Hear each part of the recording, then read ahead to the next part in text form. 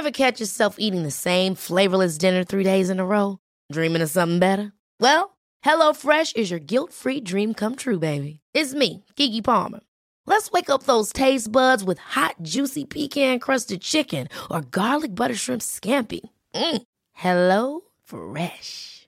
Stop dreaming of all the delicious possibilities and dig in at HelloFresh.com. Let's get this dinner party started. Ready to pop the question? The jewelers at BlueNile.com have got sparkle down to a science with beautiful lab-grown diamonds worthy of your most brilliant moments. Their lab-grown diamonds are independently graded and guaranteed identical to natural diamonds, and they're ready to ship to your door. Go to BlueNile.com and use promo code LISTEN to get $50 off your purchase of $500 or more. That's code LISTEN at BlueNile.com for $50 off. BlueNile.com, code LISTEN. Welcome to the show. Voetbalclub.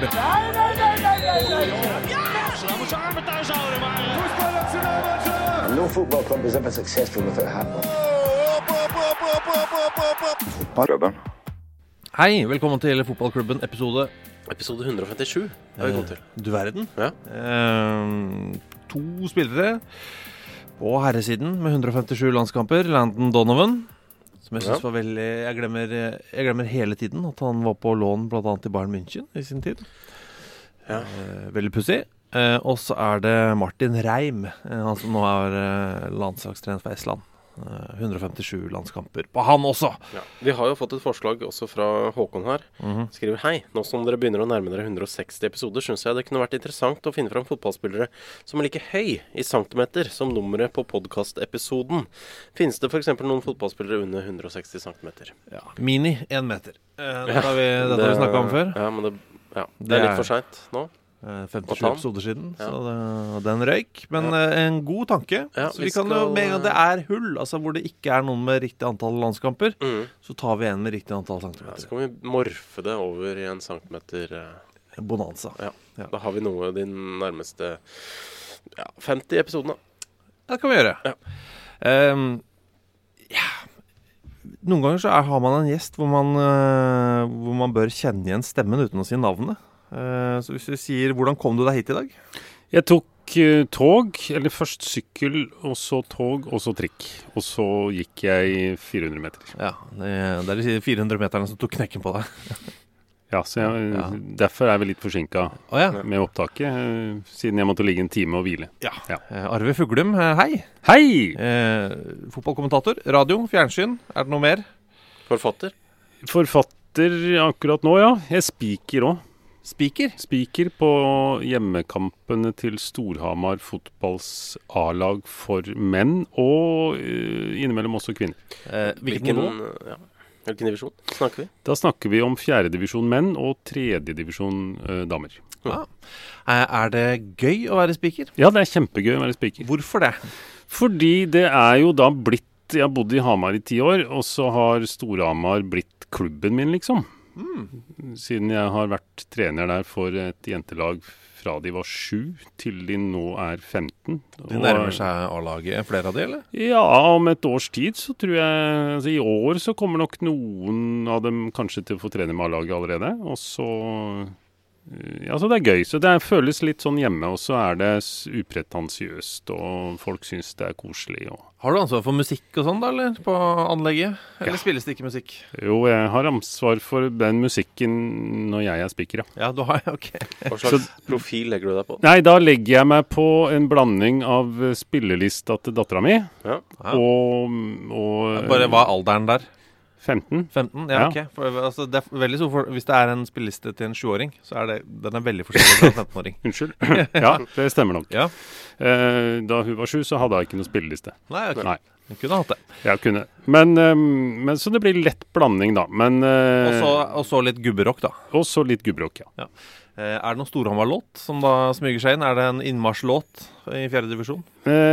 Ja, men det er ikke Storhamar-låt, men i fjor så hadde jentene på damelaget, for det er stort sett jenter på damelaget. Det er ofte det.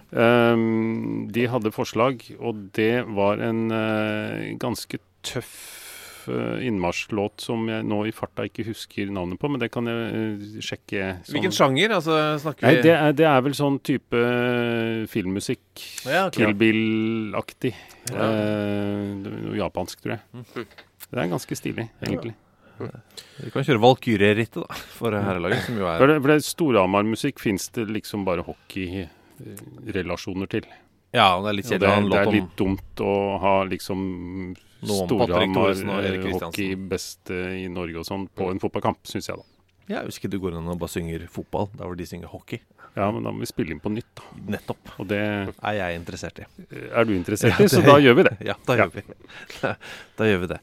Ja, men det er nydelig. Du er altså, men bare fordi, altså, hvor jobber du nå? For at du har jobbet i NRK og TV 2, Eurosport. Ja, jobbet i NRK, og så i Kanal Plus, som etter hvert da ble hetende Seymour, og så ble Seymour kjøpt av TV 2, og da var jeg plutselig ansatt i TV 2, og så sluttet jeg i TV 2 for 3 år siden og begynte for meg selv, så nå er jeg ansatt i mitt eget AS. Ja, ok. Den eneste ansatte.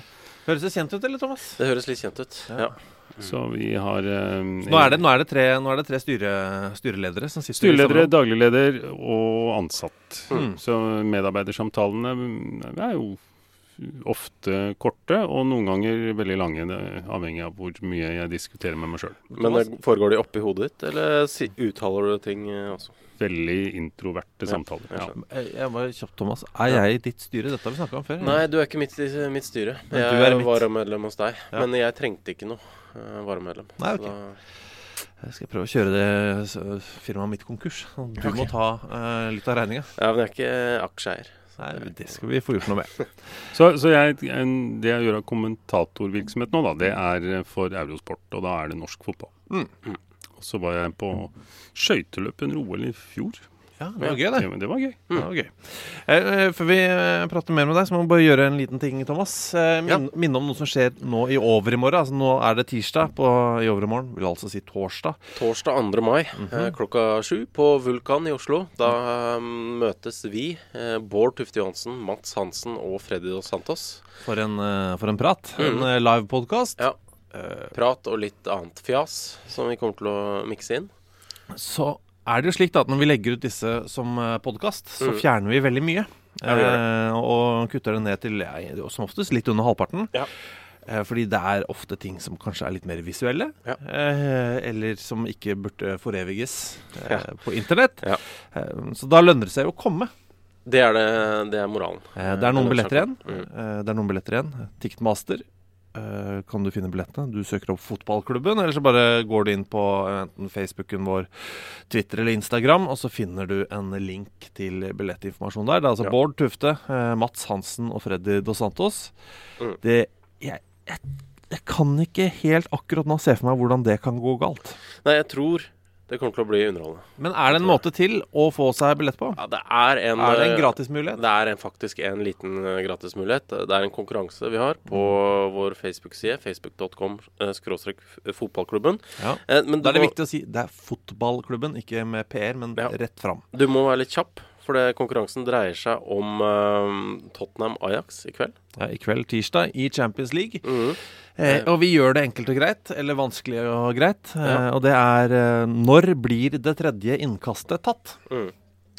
Og da er det egentlig altså i det ballen kastes inn igjen, for ellers så blir det så mye knot. Vi har gjort dette her før. Når er tredje innkast, og så blir det krangel om det er når ballen går ut, når linjemannen vinker, eller når spillerne skjønner det. Men nå er det altså i det kastet gjennomføres, og vi skal ha det på sekundet. Ja, for vi har sett på en del av de svarene her at man bør nok ha sekundene, ja. Så send det til oss på Facebook. Der heter vi Fotballklubben. Du kan vel også gjøre det på e-post. Ja, det kan du jo prøve. fkpod@gmail.com. Enklest på Facebook, altså. Ja, du får lov til å gjøre det på Twitter også, faktisk. Ja, der heter vi Fotballklubben. Tredje innkast. Når tas det i semifinalen i Champions League mellom Tottenham og Ajax i kveld? Og så får du da, i potten, så ligger det 2 billetter til vår livepodcast i Oslo, så da er det greit at du faktisk bor i nærheten, eller er i nærheten. Det er det enkleste. Ja. Kjempebra. Ok. Det er bra. Hva tror du, Arve? 3 minutter og 24 sekunder. Oi. Ja, det så tidlig. Ja, tror jeg. Ja, for det første kommer jo alltid i løpet av første minutt. Føler jeg da. Ja. I hvert fall i norsk fotball. Det kan godt hende at det for sent det også, med over 3 minutter. Men i norsk fotball så det jo den klassikeren, så det jo ja, da er vi jo bak, på stopper, det 10. innkastet etter 3 minutter da. Det det. Da det ofte Pole ut på en eller annen kant, og så det en hodeduell, og så havner han utover linja, så det første kast. Ja. 7-8 sekunder. Ja. Det er alltid gøy. Du, Mr. Man, du jo fotballkommentator, idrettskommentator, og du jo veldig opptatt av det. Jeg sitter jo blant annet og skotter bort på en bok du ga ut for noen år siden, som heter Magisk øyeblikk, høydepunkter fra NRK Radiosporten gjennom 70 år. Ja. Så det ikke bare jobben din, men det en fascinasjon også. Det det, og den har blitt større og større etter hvert som jeg har blitt eldre og eldre. Eller, for å si det sånn, jeg har utviklet alderen min. Ja, det sånn du kaller det. Ja. Du har ikke blitt eldre, du har utviklet alderen. Ja. Ok. Og da jeg slutta i TV 2 da, og måtte finne på noe å gjøre, så ringte jeg til en gammel studiekamerat som hadde blitt rektor på Distriktshøgskolen i Volda. Yes. Så tenkte jeg, det noe har dere lyst på en eller annen fyr som kan komme og prate litt om sportsjournalistikk, sportskommentering, så kan jeg komme, jeg sier. Og så ble det ikke noe av det, men det han sa da var at det går an, og det sånn generelt råd jo å komme slepende med en bok. Ja. Når du tilbyr deg på den måten her. Det alltid en fordel. Og så du kan skrive en lærebok om sportsjournalistikk eller sportskommentering, og så tenkte jeg kanskje jeg skal gjøre det da. Ja. Så begynte jeg, det første jeg gjorde var, da må jeg jo finne ut litt om hvordan dette startet. Ja. Og så... Altså i Norge, eller generelt? Ja, generelt, men spesielt i Norge da. Ja. Og så gikk det 2 uker, og så da hadde jeg gravet meg så dypt ned i det, og jeg fant ut at jeg gidder da ikke skrive noe lærebok. Nei, for jeg merker jo at det virker ganske mye kjedeligere. Ja, mye kjedeligere. Så da ble det... Da må du ha en metode. Ja. Og det, altså begynne å... Og det det et yrke som litt vanskelig å lage metode av, så det akkurat det, for det finnes egentlig ingen fasit. Eller mal. Altså det finnes retningslinjer, det finnes ting som du kan si at du bør gjøre, og du ikke bør gjøre, men det så mye imellom der som går på personlighet. Ja. Og så fant jeg ut at det mye morsommere å grave i dette gamle, og så lage en historisk dokumentar om sportskommentering. Ja, altså... Og det gjør jeg nå. Ja, du holder på nå, ja? Ja, jeg egentlig snart ferdig. Ja, bok. Den har... Altså, titelen nesten klar, men den ikke... Jeg tør ikke si det ennå, i tilfelle vi finner på noe annet. Ja. Men det blir en undertitel da, som blir noe sånt som stemmene vi husker fra sportskommenteringens historie i Norge. Ja, og det jo en del som helt sånn åpenbare. Det Bjørge Lillelien, Arne Scheie. Det og Hervig Karlsen og de vi husker nå. Ja, og så det en god del som mye eldre enn det, som de aller eldste husker, men som en god del ikke har hørt om, og som noen har hørt om, men har glemt. Kan vi snakke litt om Mr. Rolleblanding? Herr Rolleblanding. Peder Christian Andersen. Det kan vi godt gjøre. For det jo vi har jo nevnt han for å skryte litt. Vi har skrevet bok, vi også. Ja. Vi har jo viet litt tid til Peder. Ja, absolutt. Han var jo viktig på mange forskjellige fronter. Da han ble aktiv, altså var det 20-tallet han på en måte begynte å tre fram. På radio så begynte han i 1927. Ja.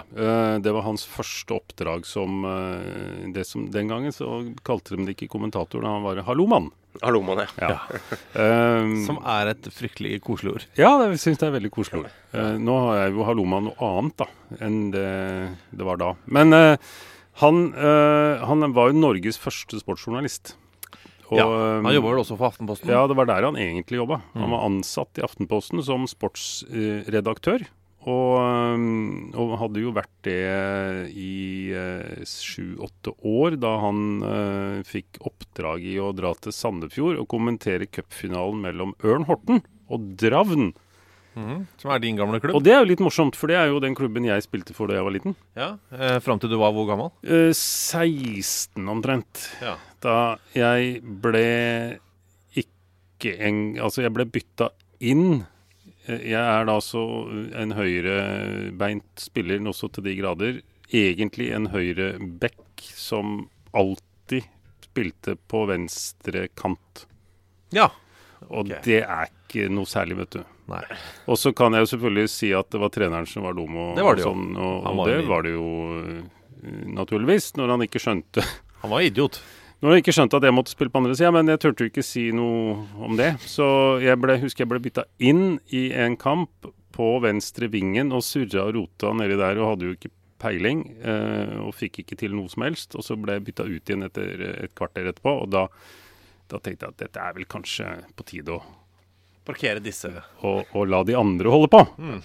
Men det var en digresjon da. Ja, men jeg bare redd for at vi kommer til å glemme det her. Ja, gjør det. Så bare Dravn. Det jo en fyr som litt mer mister Dravn enn andre. Ståle Brandsrud? Ja. Ståle Brandsrud. Han må jo alle huske. Ja, jeg usikker på om våre lyttere på sånn 20 for eksempel husker Ståle Brandsrud. Ja, de husker nok ikke. Men de bør vite om han. Ja, det lov. Fordi vi husker Platon, vi husker Sokrates. Ja, da må vi huske Napoleon, Ståle Brandsrud. Ja.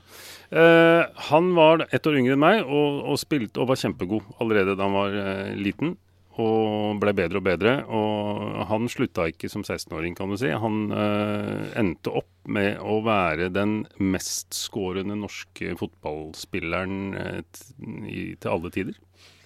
Det helt enormt skåringssnitt på den. Det sånn 1,3 mål per kamp, eller? Ja, han har skåret 500 og... Ifølge Wikipedia så skåret han 574 mål på 459 kamper, og det da et snitt på 1,25 på A-lagsnivå. Ja, og han spilte i mange år, altså. Ja. Så var han god i bandy, ja. Ja, norgesmester i bandy. Da var han... For Dravn. Da var han forsvarsspiller. Og så... Man må også nevne flest mål på en sesong makta til han i 1991, da han lagde 73 mål. Ja. Det imponerende. Og det var vel da på tredje nivå, tror jeg. Ja. Det verre enn Petar Rankovic-sesongen. Han skåret vel 60 mål, var det ikke? På en sesong der. Ja, jeg tror det for Mjøndalen i tredje divisjon. Jeg tror det mest av noensinne. Det noe med det området der. Området rundt Drammen. Ja. Trent i gamle hoppbakken, eller på sletta ved gamle hoppbakken i det som heter Randkollen. Der var jo hopprenn fram til tribunene raste sammen på 50-tallet en gang. Så ble en fotballbane på sletta i stedet. Så der vokste jeg på. Ja. Men vi snakket altså om Drammen på grunn av vår første sportsjournalist og første kommentator, eller hallomann, Peder Christian Andersen. Ja. Og han... Nå har jeg allerede glemt hvorfor vi nevnte Drammen. Fordi Drammen var i cupfinalen i 1927 mot Ørn Horten. Tappte den 4-0, men det var altså første gang en cupfinale ble overført på radio, og det var første gang Andersen var bak mikrofonen, og så ble han der. Ja. Og det var jo før NRK ble stiftet. Ja. Og jeg trodde jo da jeg begynte å jobbe med dette stoffet at Kringkastingsselskapet AS, som det het da, at det var en liten sånn parentes, noen hobbygreier som noen drev på med frem til NRK kom inn 33. Men så var det ikke sånn. Det var ganske svært. Det var det, men det var privat. Det var privat, ja. Så det var jo reklame og sånn. Og det var det også faktisk i NRK radio frem til krigen. Ja. Så var reklame på NRK frem til 1940. Det var ikke like hissige reklamer som det i dag, kanskje? Nei, det var kanskje ikke det, men prøv brylkrem. Jeg har ikke hørt det, men det var jo den gangen var det jo lov å reklamere for tobakk og alkohol og sånn. Ja, du var rar hvis du ikke satt og røyka mens du hadde radio. Men Peder Christian Andersen han ble en legende ganske fort for det radiolyttende folk. Ja. Og han het jo Peder, det helt riktig, men han skrev alltid P.chr.a eller Andersen. Ja. Så folk trodde jo at han het Per. Ja. Men han het jo ikke det. Nei, han er Peder. Men han sa det var mistet rolleblanding, for jeg mener husker at han en gang skulle dømme en match. Jeg husker ikke hvem det var, eller hva det var, men han skulle dømme en kamp, satt på med det ene laget, dømte kampen og skrev referat i Aftenposten etterpå, samtidig som han var ansatt i Fotballforbundet som sekretær. Alt er riktig. Og det er jo så gøy. Du kan være sekretær, det høres ut som en veldig liten jobb, men det er jo veldig høyt oppe i Fotballforbundet. Ja.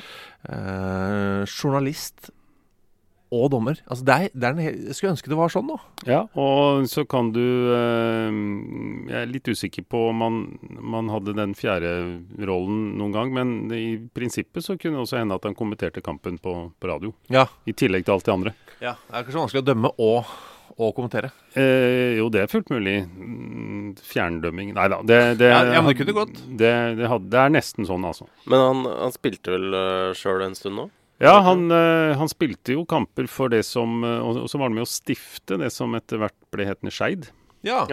Så han var jo fra Sagene. Han var jo oppvokst omtrent her hvor vi sitter nå. Sånn i området i hvert fall. Ja, vi sitter bare på Myrens verksted i Oslo. Helt nede ved Akerselva, midt mellom Sagen og Torshov egentlig. Ja, så det er ikke, han har tråkka sine barnesko rundt omkring her. Ja, for de av dere som har vært på sightseeing i Oslo, som ikke bor i Oslo, men på et eller annet tidspunkt på 90- eller tidlig 2000-tall, fikk beskjed om, og det er her Hotel Cæsar spilles inn. Ja. Her er vi nå. Ja, vi er veldig nære. Ja, vi er vegg i vegg. Ja. Men det som var morsomt med Andersen, da, det var jo, som du sier, han var jo alt pytt og panne, og langvarig medlem, eller sekretær i Fotballforbundet. Han dømte jo også kvartfinalen i OL i 1924. Gjorde det, ja. Og han skrev for Aftenposten. Ja. Fra samme OL. Jeg regner med at dommeren slapp godt unna. Det vil jeg tro. Ja, en meget sterk levering. Og så var han dommer da Ullevål Stadion ble åpnet. Da spilte Lyn mot Ørgryte. Selveste Ørgryte? Ja, wow. Det var åpningskampen på Ullevål Stadion. Og da dømte han, og det var daværende kronprins Olav som i flosshatt og sjakett og spaserstokk foretok da det offisielle første avsparket. Der finnes det vel noen fotografier? Det finnes. Og der må jeg få lov til å si, kronprinsen vår ser amazing ut. Veldig, veldig staselig. Ung og staselig. Men det var han som også, Peder Christian Andersen kommenterte vel også de store bragdene til landslaget på 30-tallet, sånn bronselaget og alt. Ja, han kommenterte absolutt alt. Ja. For det er på en måte ofte det som, hvis man spør folk som er gamle nok til å kunne enten huske eller ha lest historien, så er det alltid, det er jo alltid 1936 som nevnes, som man egentlig huskes for. Ja, og det er nesten bare så vidt, fordi den gangen så var det jo sånn at skulle du gjøre opptak av noe som gikk på radio, så brukte du grammofonplater. Ja, de svære da. Ja, direktegravering ned på en 78-plate. Eller det var kanskje ikke 78. Nei, de er jo større enn det, men det er annet format, ja. Men det er svære skiver. Ja, men samme materiale, som disse gamle, som du smelta og lagde skismørninga. Vinyl? Nei, det er jo ikke vinyl, da. Det er jo pre-vinyl. Det er jo et eller annet hardere. Ja, mye hardere. Den knuses mye fortere. Ja. Men uansett, da Norge tok ledelsen mot Tyskland i første omgang, så det finnes det ikke opptak av. Nei. Fordi dette var jo en kamp Tyskland skulle vinne. Og de skulle vinne lett da? Og det norske laget hadde jo allerede før kamp, så hadde Fotballforbundet ordnet med trøstemiddag på kvelden. Som de alle skulle ut og få spise middag i Berlin. Og nå skal dere dra hjem og avslutte. Vi hadde jo vært der en stund og trent litt og hatt det hyggelig og fint og sånn. Og så skulle de få da denne middagen før de reiste hjem. Så alt var linet opp til det. Og det bar jo også de som satt i NRK preg av da, på teknikerrommet. De hadde ikke satt i gang noe grammofonopptagelse. Ja, så er vel også NRK her 3 år gammelt. Så det er kanskje ikke alle rutinene som er sånn super på stell heller. Det stemmer. Og så var det en da sånn det dro seg litt mot slutten av andre omgang, og Norge leda fortsatt 1-0, og så er det en tekniker som tenker nei, dette kan jo bli litt spennende. Her kanskje vi skulle koste på oss en sånn plate. For det er vel et kostspørsmål. Ja, for det var jo ikke, du skulle jo ikke bruke dette i tide og utide. Det kostet penger. Ja, det er kostspørsmål. Vi kommer tilbake til kost etterpå, ja. Ja, så nei, men ok, vi setter i gang. Ja. Og la denne plata nedpå, satte i gang opptaket, stiften ned og begynte å grave, og 2 sekunder etterpå så skårer Norge. Ja. 2-0. Og så, det finnes det lyd av? Det finnes det lyd av. Og resten av kampen da. Men det har vel, bare tilbake til det med kost, altså for det har jo mange ganger i NRKs historie vært et tema. Du må ikke glemme det. Ja, altså de hadde jo, men det var jo sånn langt ut på 80-tallet sånn, at de hadde komiteer? Ja, som skulle velge ut hva som var verdt å spare på, så spilte de over en del av det videre på til nye bånd, og så hadde de det, og så spilte de over de gamle båndene for å spare penger. Ja, og det spesielt på TV-opptak det finnes jo nesten ikke tippekamp fra 70-80-tallet bevart, for eksempel. Nei. Så det har vært en utfordring når jeg skulle skrive om tippekamp-kommentatorer fra 70- og 80-tallet, så det veldig lite som spart på. Du må stole på sånn folks VHS-er. Ja, jeg har hørt på noen gamle VHS-opptak som privatpersoner har hjulpet meg med da. Men du nå nesten ferdig med boka, eller det sånn, skal vi si til folk at hvis de har noen gamle VHS-er liggende hjemme fra 80-tallet, så send de til Hamar? Send de til Hamar. Okay. Du kan sende det til oss da. Ja. Det kan du gjøre. Eller ta kontakt. Du kan gjerne ta kontakt før du sender. Ja, så du kan gå inn på, jeg har en egen nettside. Har du fått deg egen? Det altså det så voksent. Den heter fuglum.no. Ja. Og der står telefonnummeret mitt og mail og alt sånt. Så. Fuglum.no? Ja. Hva heter det for noe sånn... du internettansvarlig i ditt eget firma? Nei, det sønnen min. Det sønnen? Han har påtatt seg det. Han har det, så du har lagd en internettansvarlig, og så har du lagd en som står for musikken til Storhamar Skimakamper. Det proft, altså. Ja, så jeg har egentlig stort selskap når jeg tenker meg om. Det jo helt kolossalt. Ja.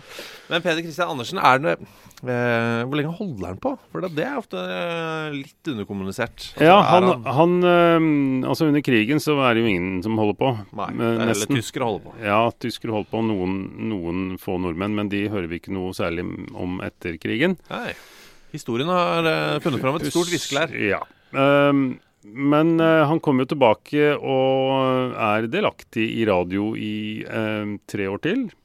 Ja. Det siste opptakene jeg har funnet med han vel fra OL i London i 48. Da så var det stort sett slutt etter det. For han ble jo da, etter krigen så var han ikke lenger sportsredaktør, da ble han nyhetsredaktør i Aftenposten.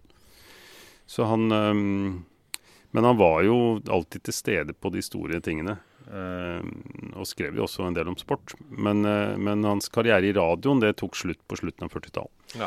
For han var vel også ansvarlig da i 38.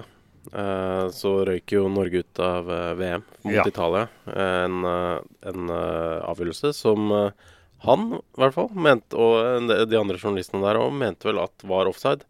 Og det vel sånn at i hvert fall sånn store deler av norske folk fortsatt eller på den tiden da, var i harnisk, for det så åpenbart at det der var offside, liksom. Ja, eller omvendt. Det var en norsk scoring som ble annullert. Ja. For Italien, dette var da det var cupspill fra første stund i VM den gangen. Så Norge hadde slått Irland over 2 kvalifiseringskamper hjemme borte, og gikk til VM, møtte Italia i sin første kamp, og lå under med 0-1. Arne Brustad skåra utligning, og så skåra Arne Brustad igjen. Og så ble det annullert for offside, og da var det at Per Christian Andersen sa «Det har aldri vært noen offside!» Ja. Han har jo en veldig distinkt stemme. Ja. Veldig gøy. Og det klart, det trodde jo alle på. Ja. Men alle avisene, og ikke bare Aftenposten, som det var jo da Andersen som skrev i også. Han kommenterte, og så skrev han. Ja, alle var jo enige om det, at det ikke var det. Og det samme var det franske publikummet, som da var i flertall på tribunen. Det var en enorm pipekonsert, og det kan du faktisk høre på det opptaket fortsatt. Det helt vilt, altså. Så han har rett. Han har selvfølgelig rett. Ja, selvfølgelig. Ja, det var ikke han som kommenterte den fotballkampen mellom, var det skuespillere mot... Ja, med Wenche Foss og sånn. Ja. Den skjønne, yndige Wenche Foss dukker plutselig opp i sånn opptak hvor det på NRKs arkiver av hvor hun spiller en sånn showkamp. Det det på Frogner stadion. Og her kommer den skjønne, yndige Wenche Foss. Ja, men det kan godt ha vært han det, altså. Ja, det jeg har også hørt det. Ja, for det øyeblikket hvor hun dukker opp der, det sånn ja. Wow, for ellers det, vi må jo innrømme det, det jo ukjente skuespillere over hele fjøla her. Og så dukker Wenche Foss opp i en sånn 18 år gammel tappning. Ja. Det veldig, veldig gøy. Og det jo det var jo en del sånne ting ble jo sendt på radioen den gangen. Det jo det som litt morsomt. Ja. Hun hadde, hva var det? Hun hadde smukke betingelser for scenen, som hennes faste beskrivelse på Men alt dette skriver jeg ganske utførlig om. Altså den historien bak hvordan dette... Altså for det som var spennende med det tidlige kommentatoryrket, var jo at de hadde jo ingen referanser. Det var ingen før dem. Så hvordan skulle de gjøre dette her? Det nettopp det. Altså, hvor mye informasjon skal de gi? Ja, og så kunne de selvfølgelig høre på et og annet fra utlandet, men det var jo ikke en opptak å gå og leite etter å finne, så da måtte de jo skru på langbølgesenderne sine og håpe at det kanskje var noe fra Tyskland, men Norge var ganske tidlig ute da, med å sende sport på radio. Så de måtte jo finne opp dette kruttet selv, så det jeg kan nevne det. I 1929 spilte Norge landskamp i Amsterdam mot Nederland. Vant 4-1. Det ganske enormt. Ganske enormt. Det var egentlig starten på det som ble bronselaget etter hvert da. For 30-tallet var jo den første virkelig storhetstiden til norsk landslagsfotball. Ja, vi begynte med noen ordentlige miner, de første landskampene. Ja, og så ble det bedre og bedre, og slutten av 20-tallet, og nesten altså frem til krigen egentlig, så var Norge ganske gode. Da vant Norge 4-1 over Nederland, sensasjonelt, spilte fantastisk bra, og inntil da så var kommentatorstilen på fotball på den måten at han lot spillet gå, og så når sjansen var over, eller målet var skåret, så fortalte han hva som hadde skjedd. Ja, ikke sant? I stedet for å forklare fortløpende, altså i bakkant. Men så ble han så ivrig under denne kampen her, fordi Norge spilte så bra, og det ble skåringer og spenninger og alt det der, at han begynte å, som han sa i et intervju etterpå, han begynte å tenke høyt. Ja. Så han begynte å forklare hva som skjedde mens det skjedde. Og etterpå så kalte han det for presensmetoden. Så der og da så ble, kan du si, i hvert fall i Norge da, den moderne kommenteringen født. Ja, det da altså 1929, så det jo 90 år siden. Du kan på en måte datofeste det. Vi kan det. Men for det, når man hører om det nå, så virker det litt sånn åpenbart at man ikke kommer til å gå tilbake til den gamle metoden. Jeg tror ikke det. Nei. Det hadde vært gøy. Helt stille, og så bare oppsummere. Det som skjedde der var at mål til Leeds over Aston Villa. Ja, det kunne vi jo ha snakket. Det snakker vi jo om da i fortid. Ja. Det sant. Jeg skal bare gi datoen. Det 3. november. Okay. Jeg måtte bare sjekke, for da kan vi jo feire det. Det kan vi. 3. november kan vi feire det. Så kan dere feire min bursdag sammen slengen. 2 dager etterpå. Ja. Gjør det med kake. Sometimes maybe good, sometimes maybe shit. When you're ready to pop the question, the last thing you want to do is second-guess the ring. At BlueNile.com, you can design a one-of-a-kind ring with the ease and convenience of shopping online. Choose your diamond and setting. When you find the one, you'll get it delivered right to your door. Go to BlueNile.com and use promo code LISTEN to get $50 off your purchase of $500 or more. That's code LISTEN at BlueNile.com for $50 off your purchase. BlueNile.com, code LISTEN. Hey, it's Danny Pellegrino from Everything Iconic. Ready to upgrade your style game without blowing your budget? Check out Quince. They've got all the good stuff, shirts and polos, activewear, and fine leather goods, all at 50 to 80% less than other high-end brands. And the best part? They're all about safe, ethical, and responsible manufacturing. Get that luxury vibe without the luxury price tag. Hit up quince.com/upgrade for free shipping and 365-day returns on your next order. That's quince.com/upgrade. Hey, it's Ryan Reynolds, and I'm here with Keith, co-star of my upcoming film, If, only in theaters May 17th. Do you want to tell people the big news? All right, I'll do it. Sign up now and you'll get unlimited for $15 a month and 6 months of Paramount Plus Essential Plan on us. MintMobile.com/switch. Upfront payment of $45 equivalent to $15 per month. Unlimited over 40 gigabytes per month. Face lower speeds. Videos at 480p. Active Mint customers by 531.24 get 6 months of Paramount Plus Essential Plan. Auto renews after 6 months. Offer ends May 31st, 2024. Separate Paramount Plus registration required. Terms and conditions apply if rated PG. Since 2013, Bombas has donated over 100 million socks, underwear, and T-shirts to those facing homelessness.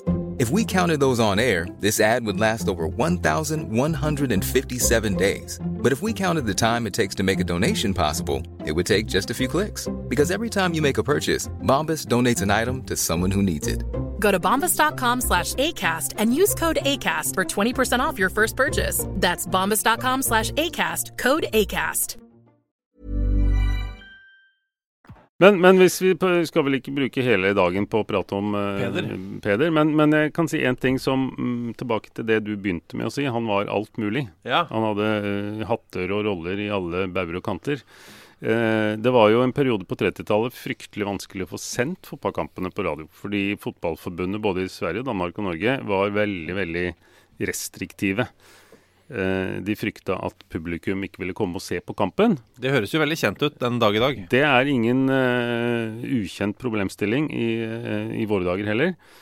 Så var nok Norge det landet som var minst strikse på det, så det ble jo sendt en god del kamper, men det ble ikke gjort noe ordentlig avtale om det før faktisk 37-38. Nei. I Sverige og Danmark var det helt vilt. Da var det veldig få kamper som ble sendt. Så var det et samarbeid mellom det norske og det svenske og det danske forbundet, fordi de som bodde i nærheten av Sverige i Danmark, de kunne jo bare høre på svensk radio. Og så var det en gang Norge skulle spille landskamp mot Danmark i København. Og de hadde jo da søkt og sendt brev og ikke fått noe svar fra det danske fotballforbundet. Så da Andersen dro nedover, så ante jo ikke han om han kunne få sende den kampen på radio eller ikke. Han bare dro rett og slett. Ja, men han skulle jo uansett, for han skulle skrive for Aftenposten. Ja. Så han var nå der, så han sjekket inn på hotellet, og så banket det på døra. Da kom da en representant fra det danske forbundet, som han selvfølgelig kjente, fordi han hadde jo da jobbet lenge i det norske forbundet, med beskjed om at Andersen personlig fikk rettighetene til å sende kampen. Så de ville ikke gjøre noe avtale med noe kringkastingsselskap. Det var helt utelukket. Men han kan gjøre hva? Han fikk de rettighetene, og det kunne han gjøre som han ville. Så han valgte da å sende kampen. Han valgte det, ja. Ja. Det er vel, vi må kunne kalle det drømmescenarie. Det er jo det. Det er det. Ja. Tenk deg om du fikk det nå. Vet du hva, Arve? Vet du hva, du får rettighetene til cupfinalen, du. Er det greit for deg? Ja. Du kan bruke det til hva du vil. Ja. Storhamar kan du kanskje få. Ja, men de tror jeg allerede har. Har de? Ja. I fjerdedivisjon? Jeg sitter jo i styret i Storhamar, så jeg kan Ok. Ja. Vi skal inne på sånn rolleblanding. Snart styremøte i Storhamar fotball, så da kan jeg foreslå det, kanskje. Ja. Kan du ikke bare bli en sånn moderne Hamar-Peder? Jo, jeg mangler dommerbiten. Det Men sønnen min er dommer, så han kan jo dømme. Ja, Men jeg må bare si at dette firmaet ditt blir stadig bedre og bedre. Ja, det blir friskere og friskere, jeg merker. Det er jo... Ja, men det dukker opp ting nå her som jeg ikke har tenkt på, så det er veldig bra det. Ja. Men for øvrig så er det jo en link til moderne tid, med dette med personlig rettighet. Nesten da. Ikke helt sammenlignbart, men Øyvind Alsaker, som... Ikke si noe at han personlig har lagt ut på Premier League-rettighetene til TV 2. Nei, men han fortalte meg, da jeg snakket med han, at på et tidspunkt i Kanal Plus, tidlig Kanal Plus Premier League-historie, så var det jo en del styr fram og tilbake med hvor mange ganger de kunne få reise til England. Ja. For planen var at de skulle være til stede på veldig mange kamper, og så ble det en ny ledelse i utlandet, franske eiere, som sa at det ikke vi interessert i å bruke penger på. Så de måtte dra til Stockholm og kommentere kampene såkalt off-tube fra en kjeller der. Det var jo selvfølgelig en nedtur. Og så fikk de etter hvert da en avtale som gjorde at de skulle på én kamp per helg. Ja, fikk det. Ja. Og så gjorde han og Kenneth Fredheim jobbet jo da, alternerte jo på det der. De lagde reportasjer, Øyvind kanskje litt flere, og dro jo rundt og fikk da oppslag i VG som følge av disse. Og var det noen ting de franske eierne forstod, så var det jo oppmerksomhet. Ja, publisitet er jo alltid bra. Ja. Så ifølge Øyvind, da, jeg regner med det er greit for han at jeg sier det, siden han har sagt det til meg i boksammenheng. Det kommer jo til å komme på trykk, dette her. At han fikk en bonus for den jobben han hadde gjort med å spre budskapet på den måten. Og den bonusen brukte han til å kjøpe kommentatorplasser på engelske fotball.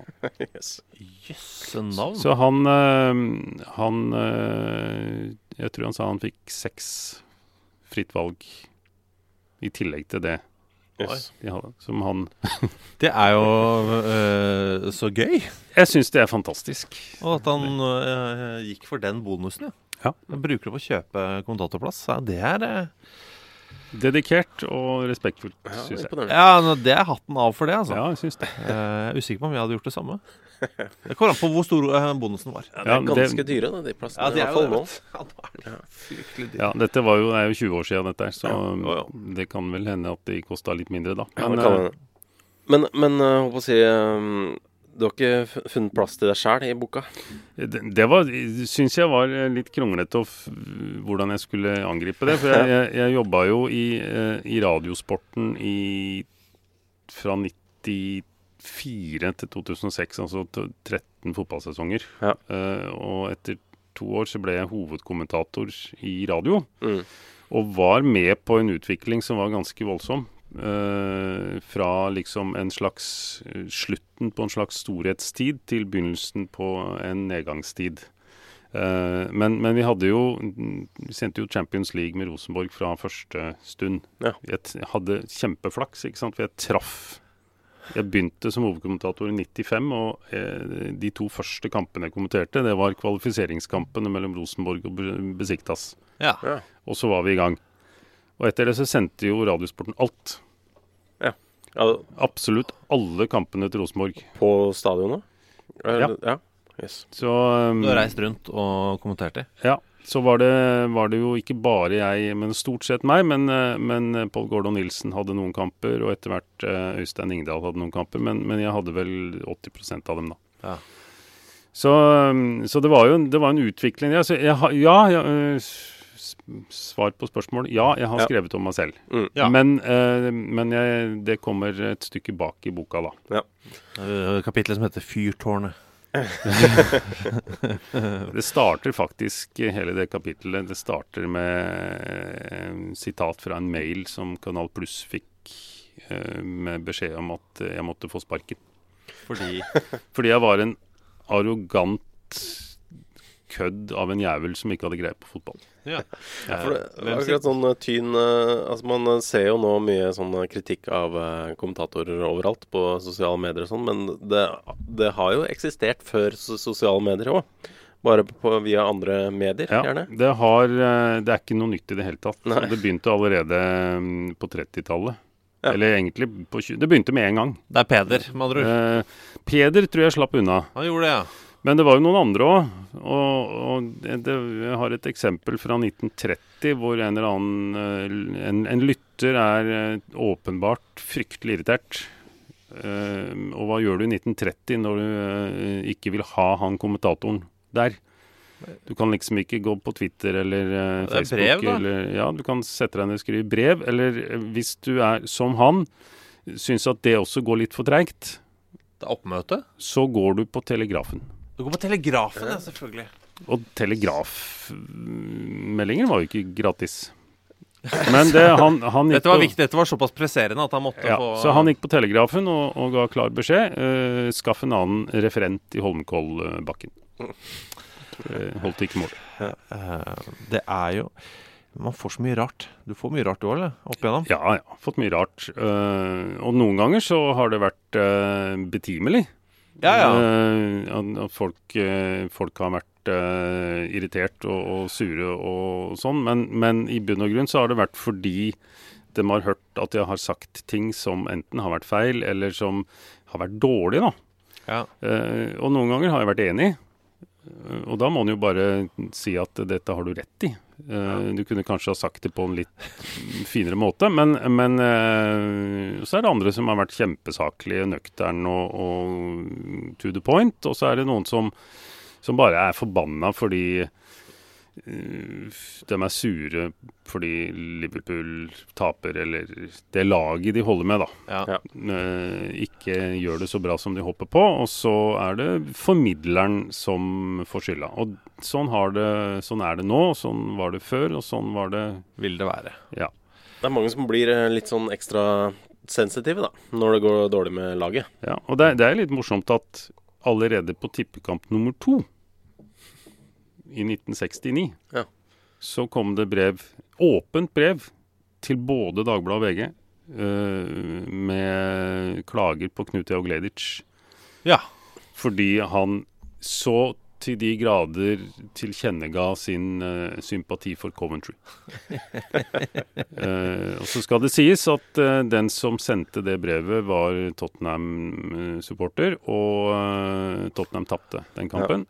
Og jeg snakket jo med Knut Eogledic da han levde, ikke om akkurat det, men jeg fikk aldri noe inntrykk av at han var Coventry-fan, altså. Aldri sikkert gått over da, men han var jo åpenbart. Fikk du det inntrykket, Thomas? Jeg har ikke hørt noe om det. Det var ikke sånn, hei Thomas, nå skal jeg fortelle deg om. Nei. La meg fortelle om de vakre blå draktene fra Coventry. Nei. Jeg synes jo det er gøy når det blir så rart. Det synes jeg litt morsomt. Det morsommere med veldig rar. Ok, du åpenbart frustrert, men dette veldig rart. Jeg synes det mer sånn drapstrusler og de greiene der. Det mer sånn kjedelig og kjipt. Men de sånn rare, de som sender deg ting. De som sender deg håret sitt, eller altså sånne ting. Det har jeg aldri fått. Har du aldri fått hår i posten? Nei, det har jeg aldri fått, faktisk. Skuffende. Ja, men det var jo, for meg så var det jo litt jeg hadde nok undervurdert kraften i engelsk fotball, eller norske tilskueres forhold til engelsk fotball, da jeg begynte i Kanal Plus. Ja, ok. For etter 13 år i radiosporten så du har jo mange lyttere og sånn, men du allikevel en sånn stemme som bare der. Ja. Og du kan sitte på bussen og på trikken, ingen vet hvem du og så du lever et sånt beskyttet liv da, i den sammenheng. Og så med en gang jeg da begynte å skulle jobbe med engelsk fotball, så var det åpenbart helt annerledes.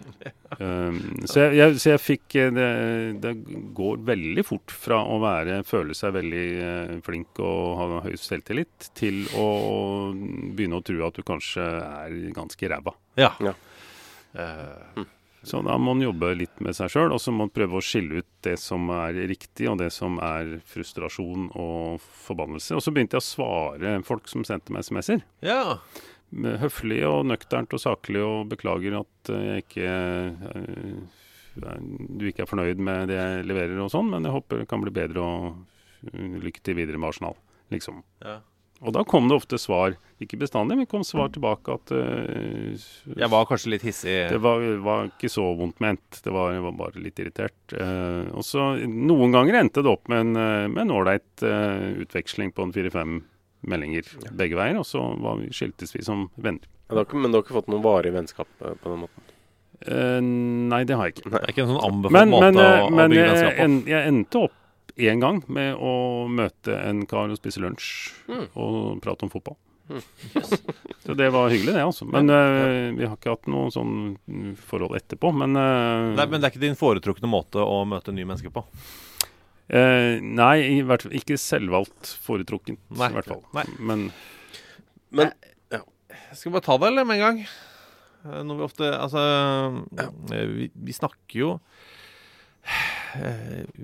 jeg vet, det er kanskje ikke overraskende mye, men jo, kanskje overraskende mye, men vi snakker overraskende mye ikke om deg, for du dukker opp i våre samtaler titt og ofte, fordi du har kollega og gjør det du gjør og er flink og alle de greiene der, men det er jo den ene tingen.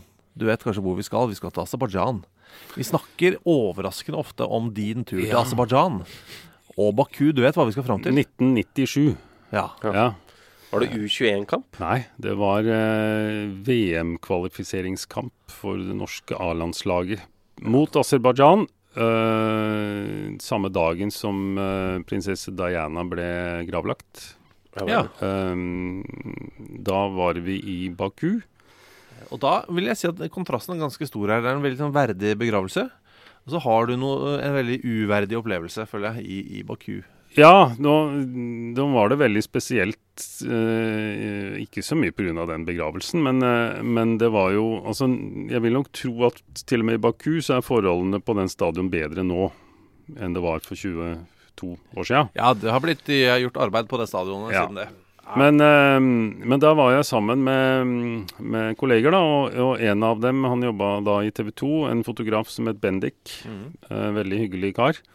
Vi hadde også hatt et år felles i Volda på studier, så vi kjente hverandre fra før, og så var vi ute alltid i god tid, og hadde egentlig gjort oss ferdig med det vi skulle forberede oss på, og så er det jo en ting som er viktig da, når du er liksom cirka 2 timer, så kommer du deg egentlig ingen vei. Nei, for du sitter og kommenterer. Ja, så hvis du trenger å tisse, eller enda mer, så er det greit å få gjort det før kamp. Ja, gjerne i hvert fall en halvtime før kamp da. Ja. Så, og Bendik var ute i samme ærend, og vi fant det eneste toalettet som var på den stadion. Det var et sånt høl i gulvet. Det var ikke noen toalettskål, og det var egentlig like bra, fordi det hadde vært enda verre hvis det hadde vært toalettskål. Okay. Og jeg tror det eksisterer et bilde. Ja, Bendik mener at han har et bilde et sted. Vi har også snakket med han du snakker nesten utelukkende med ham om dette. Fordi hva er det som åpenbarer seg der? Ja, det er altså så mye gammel dritt, unnskyld uttrykket, at det har begynt å bli kompost nærmest, altså. Det var så vokser det ting? Ja, og jeg har aldri noen gang i mitt liv vært på er det lov å banne litt mildt? Ja, men du kan banne grovt også, i og for seg. Jævligere syn på en do enn det. Og jeg har kjørt tog i Øst-Tyskland på begynnelsen av 80-tallet. Det var heller ikke bra, men altså, for dette er jo fordi vi spurte deg hvor er det verste stadiontoalettet noensinne, og da var det sånn Baku. Ja. Altså det var null tankevirksomhet da. Ja. Rett på Baku. Det ligger veldig lett på tunga. Ja. Men det er overalt inne i dette rommet, så har folk driti rett og slett. Ja. Og de har bomma grovt. Ja. Så det er mer et driterom i stedet for et toalett. Ja. Så den møkka, den lå ikke bare i skåla og sånn. Det var 4 kvadratmeter med gjørsel. Mosegjørsel, ferskt og gammelt. Og det er den ene dassen, ja. Så det ble ikke noe tissing der. Nå husker jeg ikke om det ble det et annet sted. Det kan godt hende at vi gikk bak en busk eller noe sånt. Eller et eller annet. Men er dette det stadion som da vel het Vladimir Lenin stadion? Men nå Tofik Bakramov? Ja, det kan, hvis du sier det, så stemmer det sikkert. Jeg har ikke oppdatert meg på Baku. For det var da det ble brukt som nasjonale arena da, i hvert fall. Ja. Het Stalin stadion før der igjen. Det jeg husker også var jo at på trening av dagen før så så begynte det å brenne i den ene der hvor flomlyset var. Ja, ok. Det er ikke meningen å le av det, men det var litt gøy. så det var plutselig så smalt det i sånne lyspærer, og mens de norske spillerne var ute og trente, så brannfolk kom, og det var full styr. Men hvis det er det stadion, så er det i hvert fall ble det pusset opp i 2011. Ja, jeg tror jeg har lest om det, at for Norge har vel spilt mot oss i Bjørnland senere, har de ikke det? Og jeg tror folk har fått komme seg på dass. Ja. Men Tofik Abramov stadion er jo da oppkalt etter han linjemannen fra VM-finalen i 1966, som vinket det målet. Til England, ja. Og vinket at det var inne. Ja. Så tyskere synes jo dette er meget ubehagelig, at han har fått et eget stadion oppkalt etter seg. Men der har vi faktisk, det er da kommentert på norsk radio. Er det det? Ja, av en kommentator som heter Jan Frydenlund. Oi, ja vel. Som kommenterte fotball i en del år på begynnelsen av 60-tallet, før Bjørge liksom overtok fotball også. Det første han gjorde i NRK var jo langrenn og hopp. Ja. Så det tok litt tid før han slapp til på fotballen. Men der kommenterer da Frydenlund først at ballen ikke er inne. Det var liksom hans første reaksjon. Og så vinker han linjemann Tofik. Og da sier Frydenlund at jeg trodde den ikke var inne, men da tok jeg åpenbart feil. Ja. Men det er jo ikke sikkert han gjorde det, altså. Nei, vi mener jo helt bestemt etter å ha sett ørten. Ja. Men det finnes også noen på tribunen som har filmet dette med film. Ja. Det er jo skutt på film også, og da ser du at det spruter jo kritt overalt. Så det er jo definitivt på streken. Ja. Så får man da. Men dette vil jo har jo skjedd før, og det vil skje igjen. Og det er ikke var på alle arenaer, eller sånn mållinjeteknologi. Senest på kampen jeg kommenterte på søndag mellom Strømmen og HamKam, så var det jo Andreas Hellum skåret jo det som fort kunne ha blitt et av årets flotteste mål, i hvert fall i Obos-ligaen. Men det ble 0-0, gitt. Ellers var jo kanskje ikke den kampen den beste du har sett, eller? Nei, den var ikke det. Vi prøvde å følge med, men jeg husker at vi faset ut. Ja. Og mye annet da. Ja, mye annet vi så på da. Det er sant. Jeg tror ikke hverken Strømmen eller HamKam vil bli grinte om dere tilkjennegir at dere ikke fikk med dere alt. Jeg har en nabo som flagger hver gang HamKam spiller match.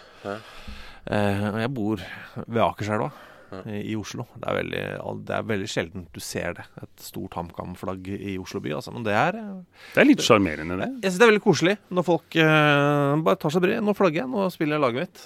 Og det får stå, da. Ja. Det er viktig at det hjelper jo at det er HamKam, og at de er i Obos, da. Vi har et brannflagg rett rundt hjørnet. Dere har det? Det er ikke så populært, det. Nei, for det er på... Det er ganske nære Vålerenga stadion. Ja, det er i nærheten av Hasle, som jo er nærmest nabo til Valle, og så videre. Vi har bedt folk om spørsmål, og vi har ting notert selv, men altså, noen ganger så kan man formulere et fullt spørsmål. Dette vet du alt om. Man kan formulere et langt og godt spørsmål, eller så kan man bare si et ord eller et navn. Ja, det er spent. Så i stedet for å gjøre dette til et langt spørsmål, så kan vi si Ralf Edstrøm.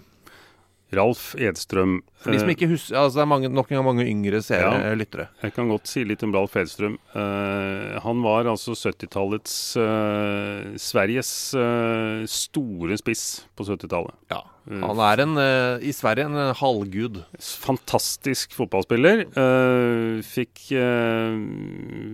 Ble utsatt for en takling på Ullevål av Svein Grøndalen.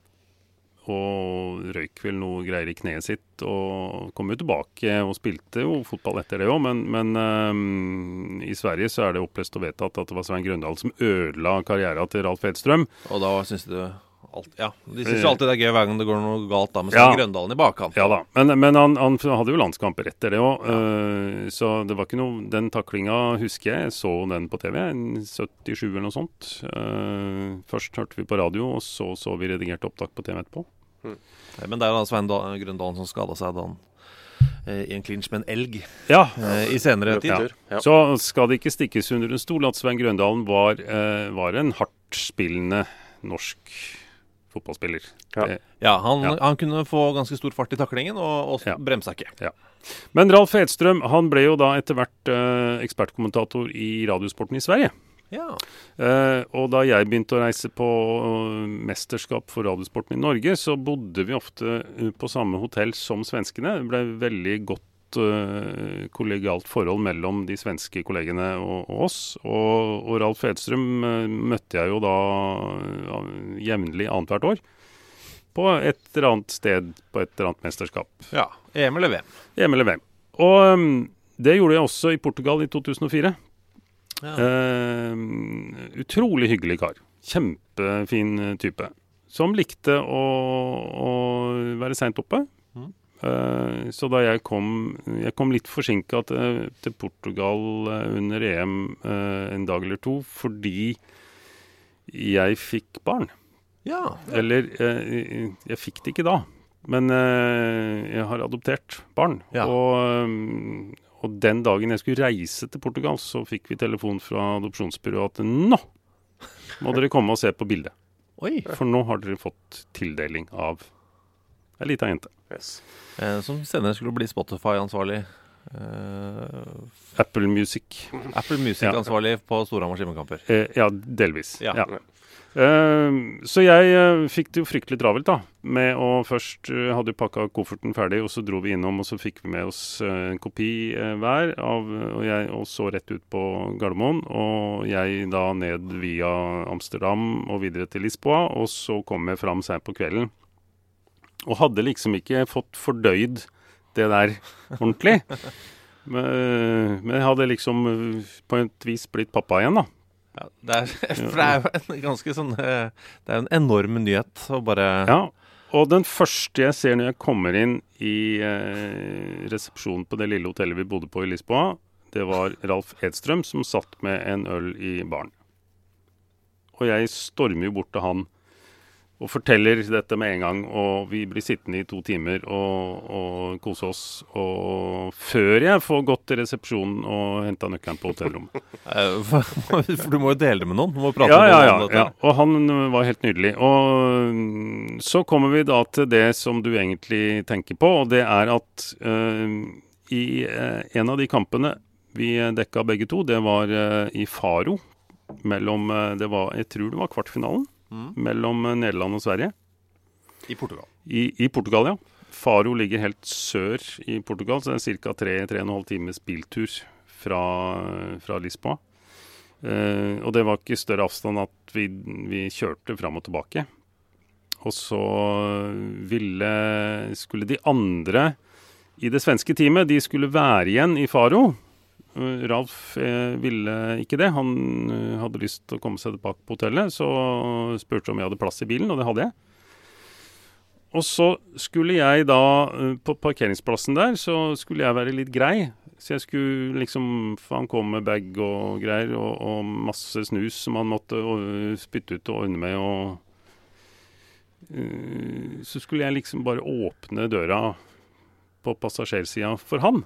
Ja, som en gentleman. Ja, og det var ikke han klar over ville komme til å skje, og så var det en skade på den døra åpenbart som jeg ikke visste om. Hadde gått, så det var en sånn spisskant helt oppå der, så han dunket albuen sin borti den, fordi jeg åpnet døra. Ja.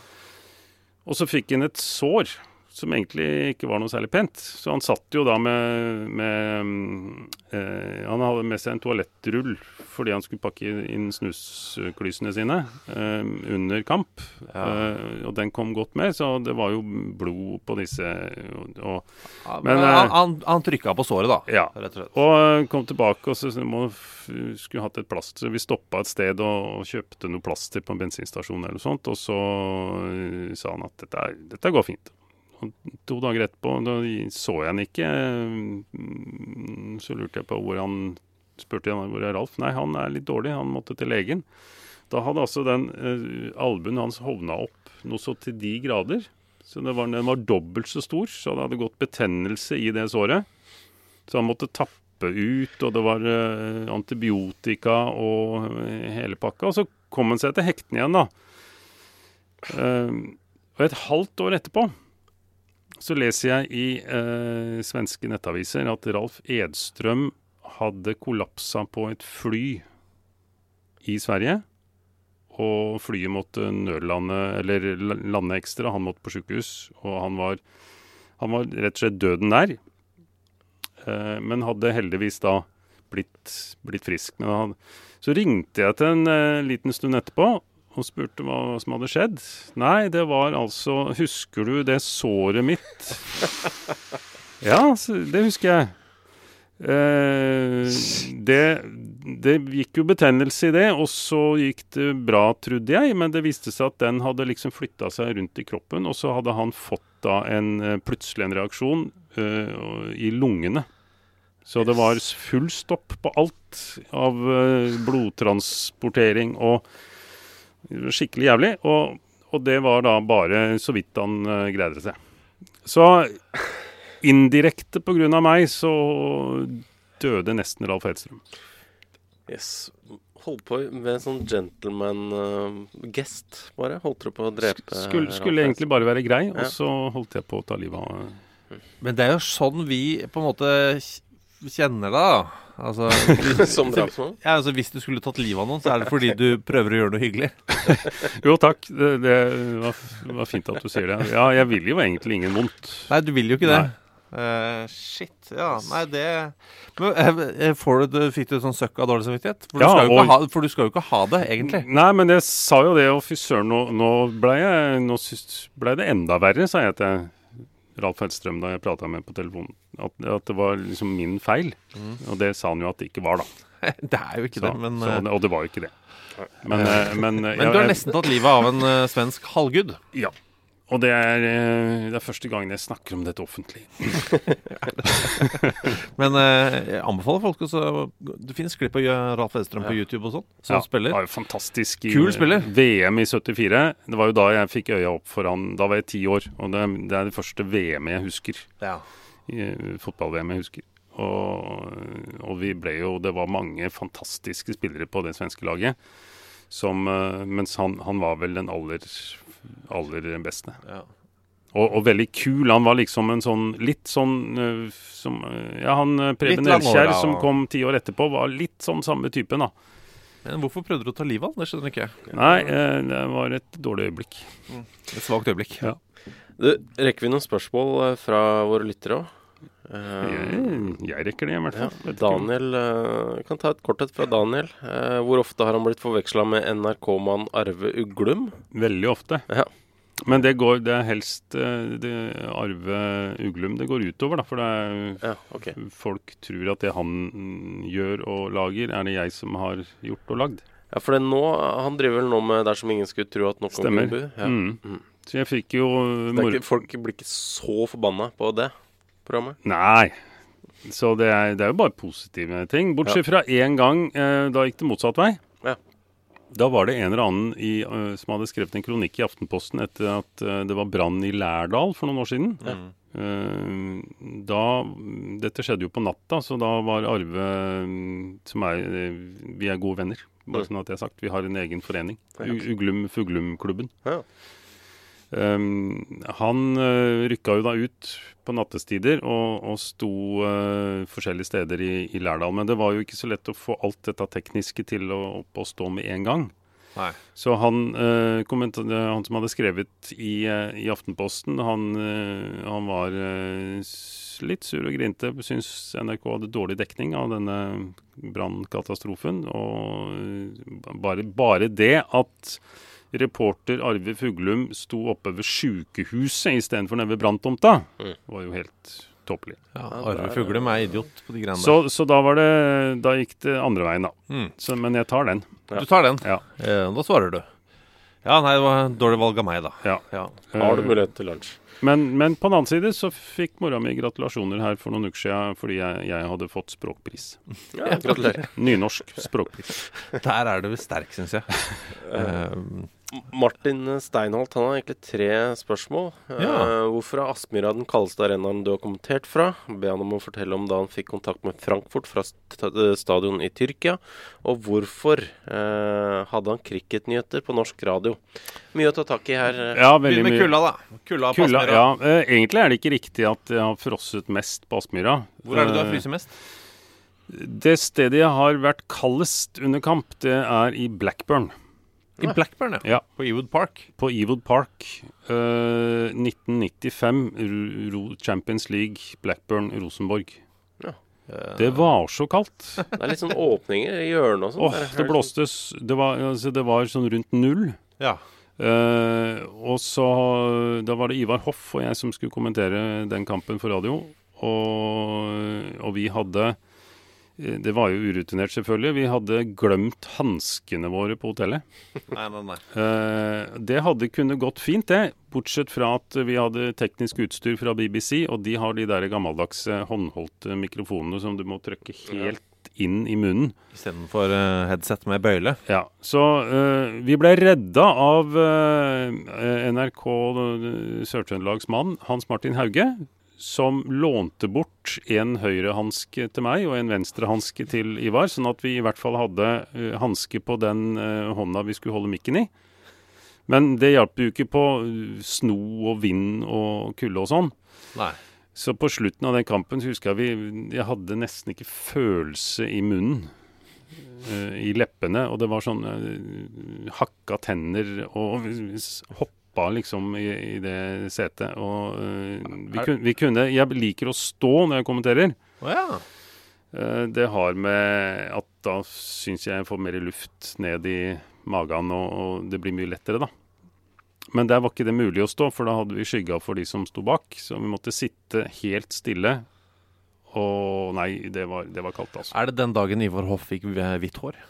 Ja, han hadde det allerede, men hvis han hadde noen grå hårstrå igjen, så ble de helt hvite da. Ja.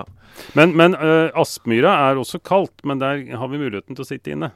Ikke sant? Så jeg har sittet, men da ser du ganske dårlig da. Det er en litt sånn tilbaketrukket posisjon, og du må strekke hals en del, men sitter jo inne der, bortsett fra de få gangene det er veldig varmt. Ja. Da kan du sitte på kameraplattformen. De veldig få gangene. Ja. Det har vært i Bodø, det er ikke så ofte. Nei, der er det mye vind, ass. Alltid vind i Bodø. Ja. Men veldig hyggelig folk på Aspmyra da. Det er alltid koselig å komme dit. Det er veldig hyggelig folk i Bodø. Kan jeg omformulere spørsmålet til Martin litt? Ja, vær så god. Er du helt genuint begeistret for cricket? Ja. Hvor stammer det fra? Altså, har du noe brite i slekten? Overhodet ikke. Men jeg var i 1992 så hadde jeg et halvt år sammen med kona, og da reiste vi jorda rundt. Vi to. Og vi var blant annet 2 måneder på New Zealand, og der haika vi rundt hele landet, begge øyer. Og det er morsomt, for da kommer du i kontakt med masse forskjellige folk. Ja.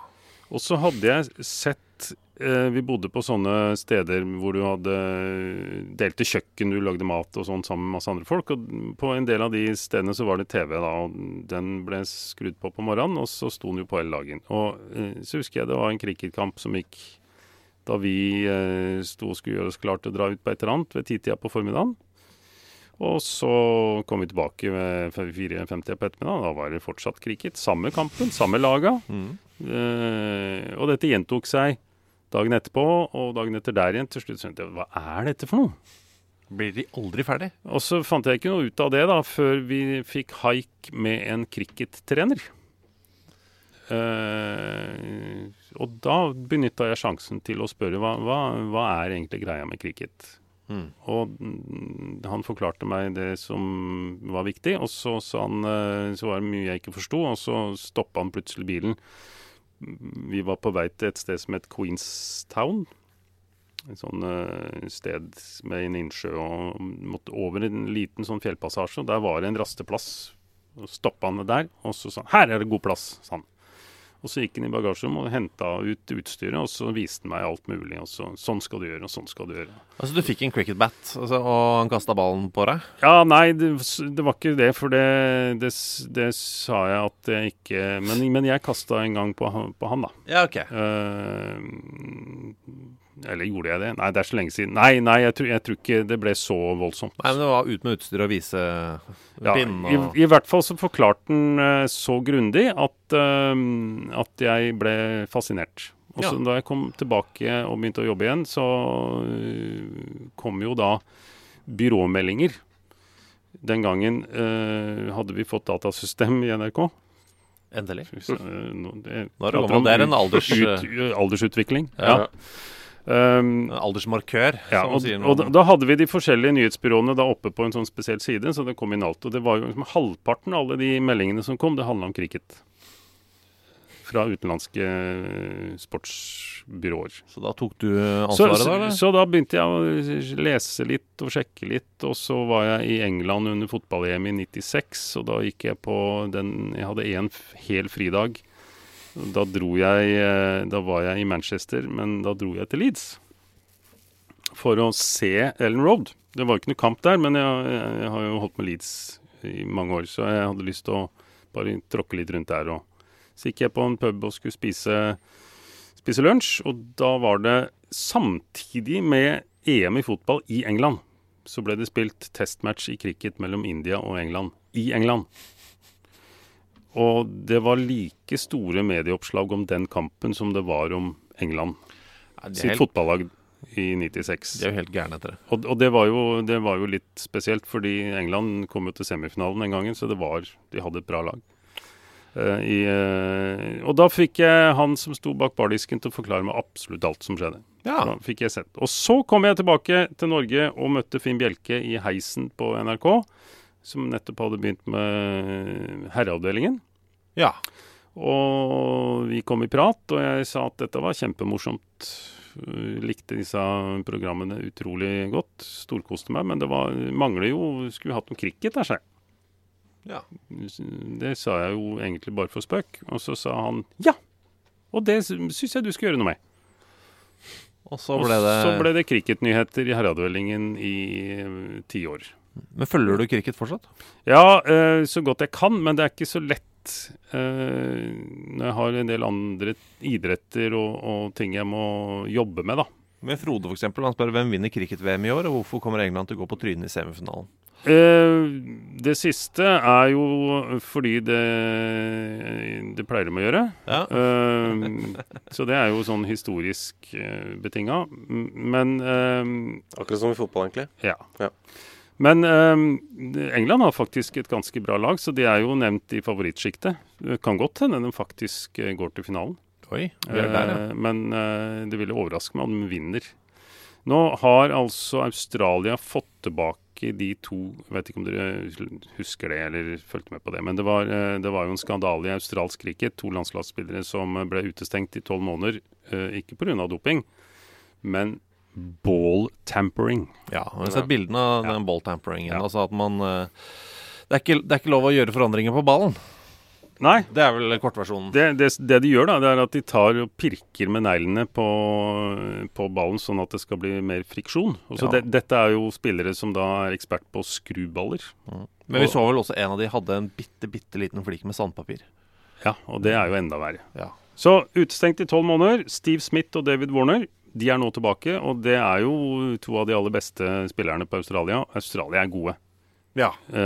Så jeg vil si at de største favorittene her, det Australia, India. Pakistan kan også blande seg inn der.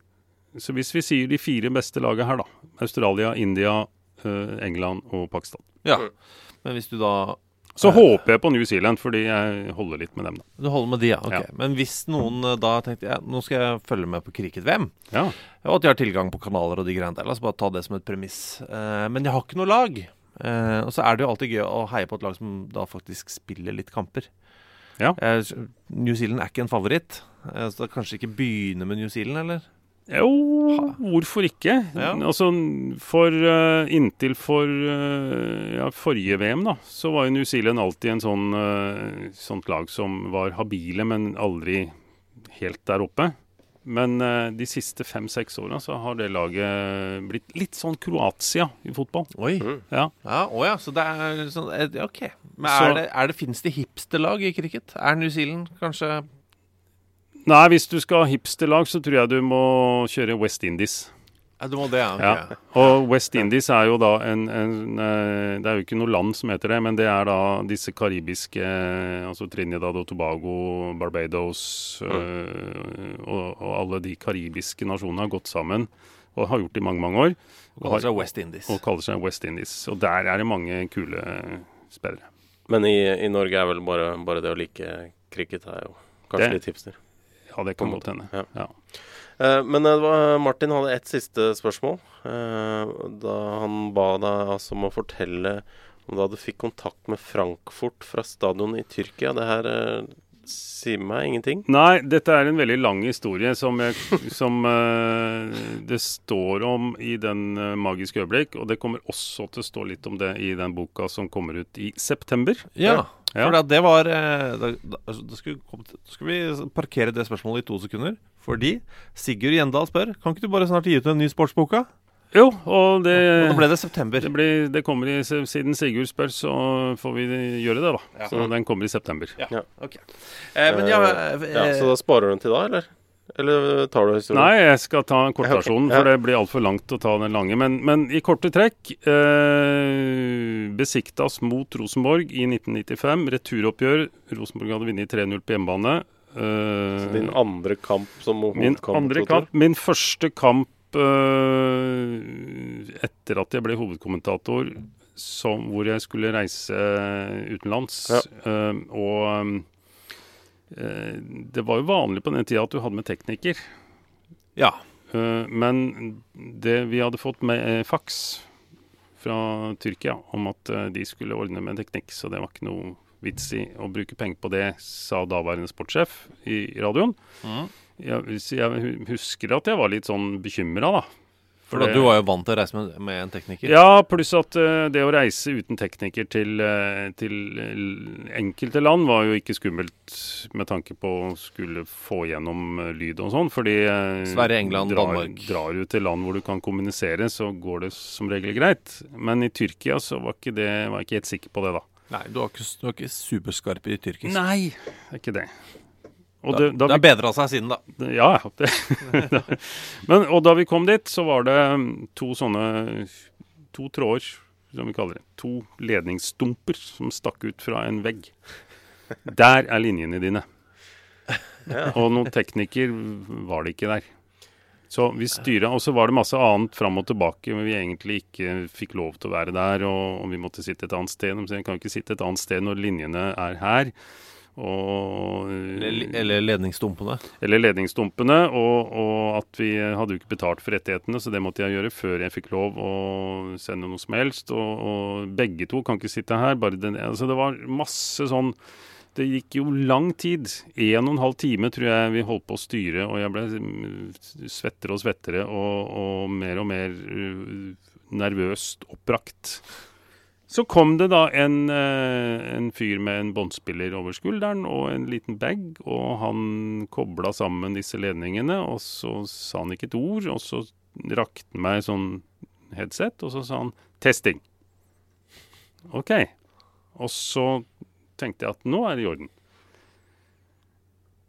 Og så hører jeg i ørene Hello, this is Frankfurt! Ja. Og da tippet det nesten over for meg. Ja, det blir for mye. Da ble det litt for mye, og jeg var jo da fersk, ikke sant? Jeg var nervøs, ikke nødvendigvis på grunn av at jeg skulle kommentere kampen, men at jeg var nervøs for alt det der andre. Ja, du er på egen hånd på en måte uten å være voksen. Ja, og så viste det seg da at det var helt vanlig at når du hadde sånne eller radiolinjer fra et eller annet sted i det området i Europa, så skulle du via en linjesentral i Frankfurt. Men det var det ingen som noen gang hadde fortalt meg. Så det gikk det 5 sekunder til Så sa han, I put you through to Oslo. Ja, Og så hørte jeg da en stemme fra Oslo og Norge som sa, hei. Så da, Det var en god stemme. det var en god stemme. This is Frankfurt. Ja, Er jo det vel noe av det siste du har lyst til å høre. ja det var en voldsom nedtur. For du tenker jo logistikk. Altså du tenker all logistikk med en gang når du får sånne ting. Ja. Ok, da må jeg ringe Frankfurt, jeg må ringe Oslo, jeg må prate med tyrkeren, Ja. med ledningsdumpene. Altså, Og dette hadde, man husker jo dette, i 95 så vi hadde ikke mobiltelefon med oss. Nei. Og Nei, ikke sant. på den gamle stadion til Besiktas, den er pusset opp nå, men det var liksom ikke bare å spørre, eller jeg kunne ha spurt da, men hadde ikke fått noe svar. Hvor er nærmeste telefon? Nei, måtte ut og lete etter en telefonkiosk. Ja. Men- eventuelt. Måtte du betale for rettighetene før du, altså, cash, eller? Ja, de ville jo det da, men jeg hadde jo heldigvis en papirlapp med Ja. bekreftelse på at vi hadde betalt. Ja, ok. Men de mente at det var ikke det de ville ha mer. Ja, ok. Så jeg skulle få sende, det var helt i orden, da, men jeg måtte bare da levere et kredittkort eller noe sånt nå, eller cash. Og det de fikk, som de da var fornøyd med, det var da mitt medlemskort i Norsk Sportsjournalistforbund. Ja. Oi. Ja. Så det tok jeg ikke med meg hjem. Ja, men det har du Nei. fortsatt. Men det gikk greit, altså. Ja, det gikk greit. Hvilket medlemsnummer har du? Det vet jeg er veldig viktig for folk som er medlem. Mitt medlemsnummer er det husker Er jeg det ikke. tosifra? Ja, det er tosifra, ja. Ja, det er tosifra. Jeg tror jeg er nede på under 50 nå. Oi. For det er ganske sånn Kommer man lenger og lenger ned, sånn etter hvert? Etter hvert som folk pensjonerer seg, vel? Folk pensjoneres, men det er fortsatt mange som er medlem etter at de er pensjonister, men så dør jo folk innimellom da. Ja. Man gjør jo det. Ofte. Så jeg skal... For jeg vet at det er nesten som gullkort. For veldig mange er sånn, nå er jeg så nærme gullkort. Neste år så er jeg på tosifra. Ja, jeg jugde litt da jeg sa jeg var nede på under 50, men jeg er nummer 52. Ja, det er bra. Hello. Ja, men dette er fint. Thomas, er det noe vi må minne? Jeg føler alltid at vi må minne om et eller annet når vi nærmer oss slutten. Jeg husker aldri alt vi må minne om. Nei, men nå er det jo 2 uker nå med noen livepodcaster, så vi kan jo konsentrere oss om de. Ja, så da er det på torsdag 2. mai, hvis du hører dette i opptak sent. Du hører det garantert i opptak uansett. Ja, det gjør det. Ingen hører dette direkte. Nei. Unntatt du da. Ja, og det er jeg kjempeglad for. Jeg pleier å høre på de opptak også, jeg. Ja, du gjør det. Ja, men så hyggelig. Og jeg har ikke hørt alle 156 foregående episodene, men, det er greit. men en god del. Skuffa, men det er greit. Det er til og med noen av de som er borte for alltid. Litt sånn korrupte filer og sånn, som bare poff, så er de borte. Men uansett, torsdag klokka 7 så er det live podcast på Vulkan i Oslo. Rett ved mathallen der, for de som ikke kjenner til det. Og da kommer Bård Tufte Johansen, Mats Hansen og Freddy Dos Santos. Vi starter klokka 7 fordi det et par timer senere er nå Europaliga-semifinaler. Det samme gjelder torsdag 9. mai. Starter klokka 7 på grunn av Europaliga-semifinaler. Men da er vi i Ålesund på terminalen. Det er det vel. Og da har vi besøk av en høy mann som har vært i Japan. Tor Hogne Aarøy. Og en høy mann som ikke har vært i Japan, i hvert fall som spiller. Han har vært i Frankrike som spiller. Det har det vært. Ja, Ivar Morten Nordmark. Kom dit 9. mai. Ja. Kjempefint. Hva skjer nå? En av 2 medlemmer i Uglum-Fuglum-klubben. Jo, det som skjer nå er at jeg skal gjøre meg ferdig med dette bokmanuset. Det har jeg nå 15. juni er liksom fristen for å være helt ferdig da. Ja, med såkalt språkvask og alt. Nei, språkvask kommer etter det. Ja. Men du har tatt en litt sånn tidlig språkvask? Jeg holder på nå med det, ja. Så jeg mener jo at man bør ha gjort rense jobben før den leverer ting helt fra seg. Jeg må støvsuge. Må i hvert fall støvsuge. Ja. Så det jeg driver og støvsuger nå. Og så er det en del småtteri som jeg skal legge til og trekke fra. Og plutselig så kan det dukke opp noe helt på tampen som jeg synes er så morsomt og interessant at det må med da. Bør ikke, uten å avsløre noe, men har du hatt noen sånne wow-øyeblikk? Hvor det sånn, var det, hæ? Var det sånn du var? Ja. Ja. Jeg har det. Ja, vi nevnte jo dette med forgjengeren til NRK blant annet. Ja. Men det jeg egentlig har latt meg fascinere mest av, det er ikke noe sånn enkelt øyeblikk, men det at gjennom hele denne historien så ser du hvor sterk påvirkning disse to tingene har hatt på hverandre. Altså idretten på radio eller TV, og omvendt. Ja, ok. Hvordan for det er jo ikke bare fotball dette handler om i den boka. Det er jo alle mulige andre sportsoverføringer også. Men hvordan skøyteløp og fotball tidlig ble de to store idrettsgrenene i Norge på grunn av at det var så lett å kommentere det på radio. Ja. En skøytebane er jo innenfor du kan liksom få skildre alt som skjer. Det samme med fotball. Orientering er det. Orientering er fortsatt vanskelig, men langrenn var jo heller ikke lett. Nei, for de ble jo borte i en halvtime. De stakk til skogs og forsvant, og så kom det kanskje noen halsende med noe mellomtider som de ikke kunne stole helt på. Men så var det en som fant opp en klokke i NRK som gjorde at de i mye, mye lettere grad større grad kunne finne ut hvor langt de forskjellige, eller hvor lenge de hadde gått da. Ja. Så når de så start nummer 62, så kunne de sjekke med den klokka, trekke fra hele minutter, og så fant de tida. Så det var da Rolf Kirkvaag og Halvdan Hegtun.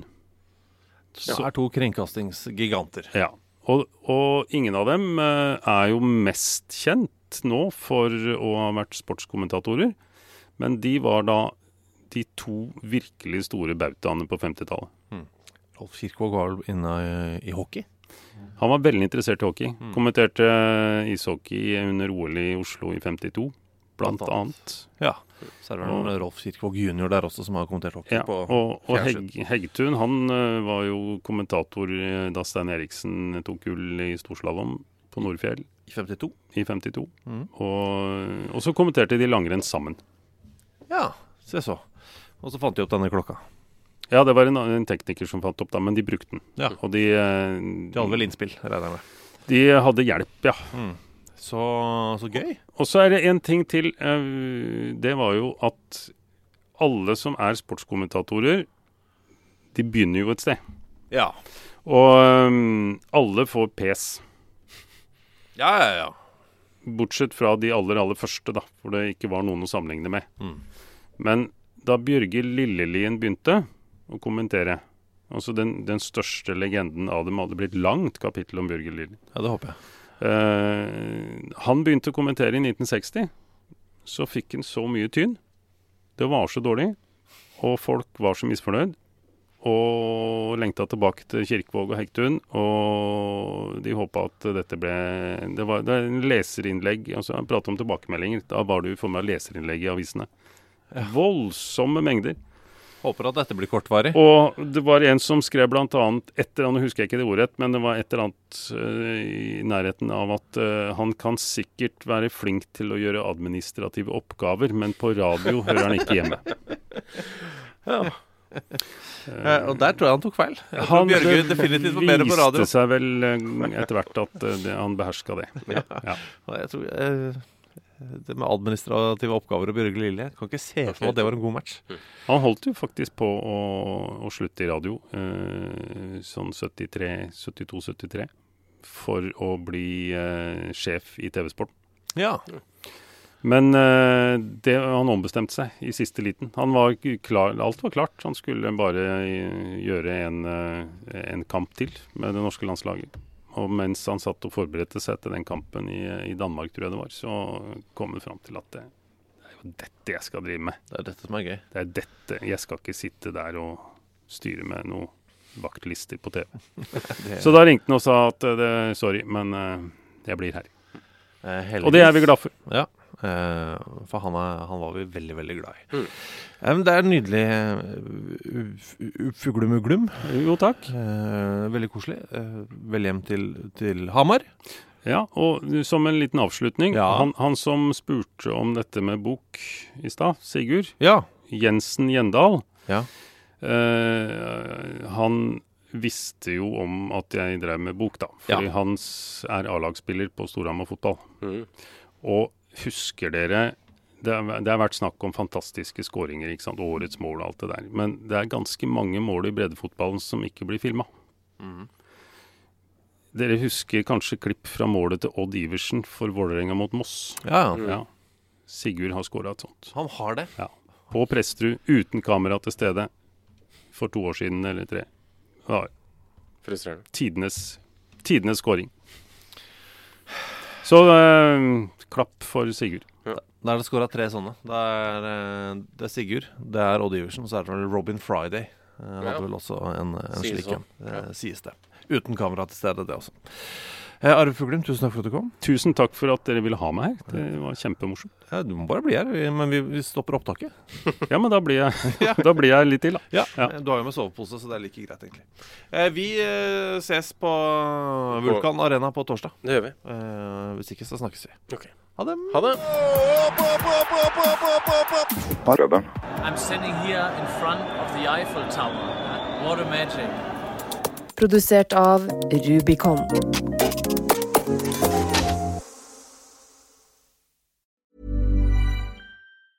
Hey, it's Danny Pellegrino from Everything Iconic. Ready to upgrade your style game without blowing your budget? Check out Quince. They've got all the good stuff, shirts and polos, activewear, and fine leather goods, all at 50 to 80% less than other high-end brands. And the best part? They're all about safe, ethical, and responsible manufacturing. Get that luxury vibe without the luxury price tag. Hit up quince.com/upgrade for free shipping and 365-day returns on your next order. That's quince.com/upgrade. Hi, I'm Daniel, founder of Pretty Litter. Cats and cat owners deserve better than any old-fashioned litter. That's why I teamed up with scientists and veterinarians to create Pretty Litter. Its innovative crystal formula has superior odor control and weighs up to 80% less than clay litter. Pretty Litter even monitors health by changing colors to help detect early signs of potential illness. It's the world's smartest kitty litter. Go to prettylitter.com and use code ACAST for 20% off your first order and a free cat toy. Terms and conditions apply. See site for details. Even when we're on a budget, we still deserve nice things. Quince is a place to scoop up stunning high-end goods for 50 to 80% less than similar brands. They have buttery soft cashmere sweaters starting at $50, luxurious Italian leather bags, and so much more. Plus, Quince only works with factories that use safe, ethical, and responsible manufacturing. Get the high-end goods you'll love without the high price tag with Quince. Go to quince.com/style for free shipping and 365-day returns.